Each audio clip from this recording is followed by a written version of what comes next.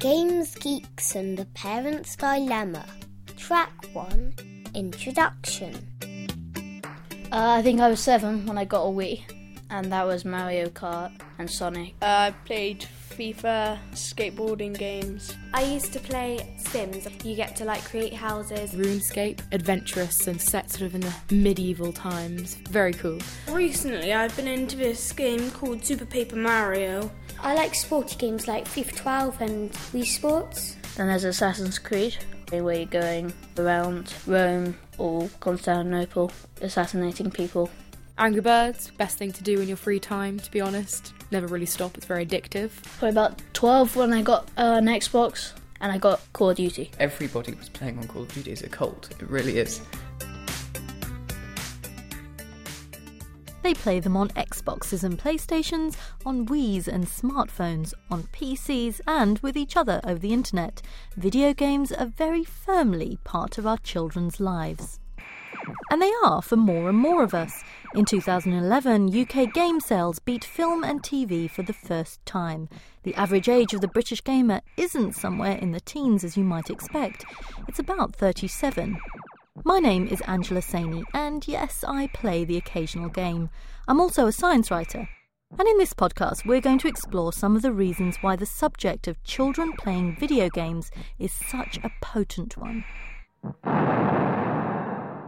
Hardly a week goes by without some news story warning about the health concerns and social dangers of video games. They say the sedentary nature of gaming puts children at risk of obesity. They warn how games are addictive, violent, unsociable, dangerous. There are fears about e-safety, the risks of online gaming. It's little wonder that when they're in the hands of our children, games can provoke powerful anxieties in parents, like this one. With boys, it's really, really difficult to get them to stop. When they do stop, they're quite aggressive. And actually, we have awful temper tantrums. And I find that actually what it does to me is it makes me feel incredibly negative towards the whole area of computer games. The battle over screen time is a familiar one for many parents. My turn.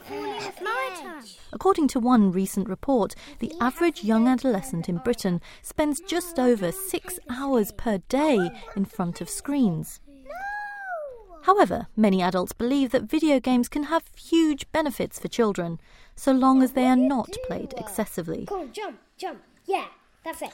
They are exciting worlds offering unlimited imaginative play, with huge educational and social benefits, and the capacity to improve skills like strategic thinking, cooperation, and creativity. Go up. Wow! There are so many ongoing debates about the disadvantages and benefits of video games for children.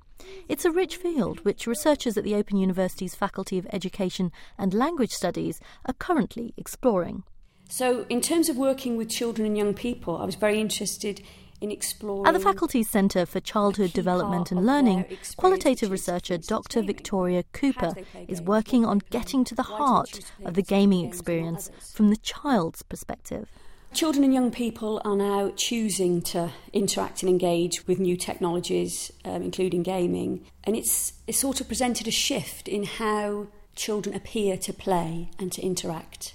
So there are a number of dilemmas and debates. And it's quite a rich field. And everybody seems to have opinion on gaming. And as parents, we have opinions. As researchers, educators, designers, we all have different opinions. And they all seem quite different and diverse. So I was very interested in exploring that.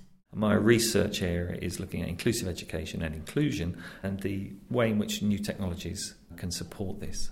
Dr. Kiran Sheehy is also at the Centre for Childhood Development and Learning. I'm interested in the ways that new technologies can create affordances that allow groups of children who might previously have been excluded from certain activities and interactions from engaging with them. So that those barriers might be ones of age, it might be ones of ethnicity, it might be ones of gender, it might be due to physical impairment or having a learning difficulty. Now, each of those factors can be addressed by the use of these new technologies. Over the next few tracks, we'll be finding out more about this work at the Open University. You can also hear some first-hand accounts from a number of perspectives. It's quite hard to get a child off a game that's really into the game. Children tell it like it is. It's like pinching a lollipop off a little tiny child. Probably going to be impossible. Parents talk about the pluses and minuses. It's important that they are able to treat it with the respect that it needs, have fun with it, but there are other things to do in life. A games designer outlines the power of this developing cultural medium. What's really exciting about the kind of teen audience is it's a hugely exciting area to be working to an audience that is so passionate about that content itself. And teachers explain why, for them, games go to the top or the bottom of the class. They come into school and we do creative writing. Some of them really have not got anything to write about. What did you do in the holidays? Well, I played on my computer. And we'll find out just what a geek is and how to tell if you have one on your hands. Nobody really knows what a geek is. They're just like someone who's quite nerdy and like classes and like, oh, I just killed your dragon and just like that, really. And in the final track, I'll be discussing what we've heard with Victoria Cooper and Kieran Sheehy, along with psychologist Mark Griffiths and a seasoned gamer. In the next track, a games designer shares his insights into the way children play video games and how he designs them. And we hear about one vital aspect of children playing online, e-safety.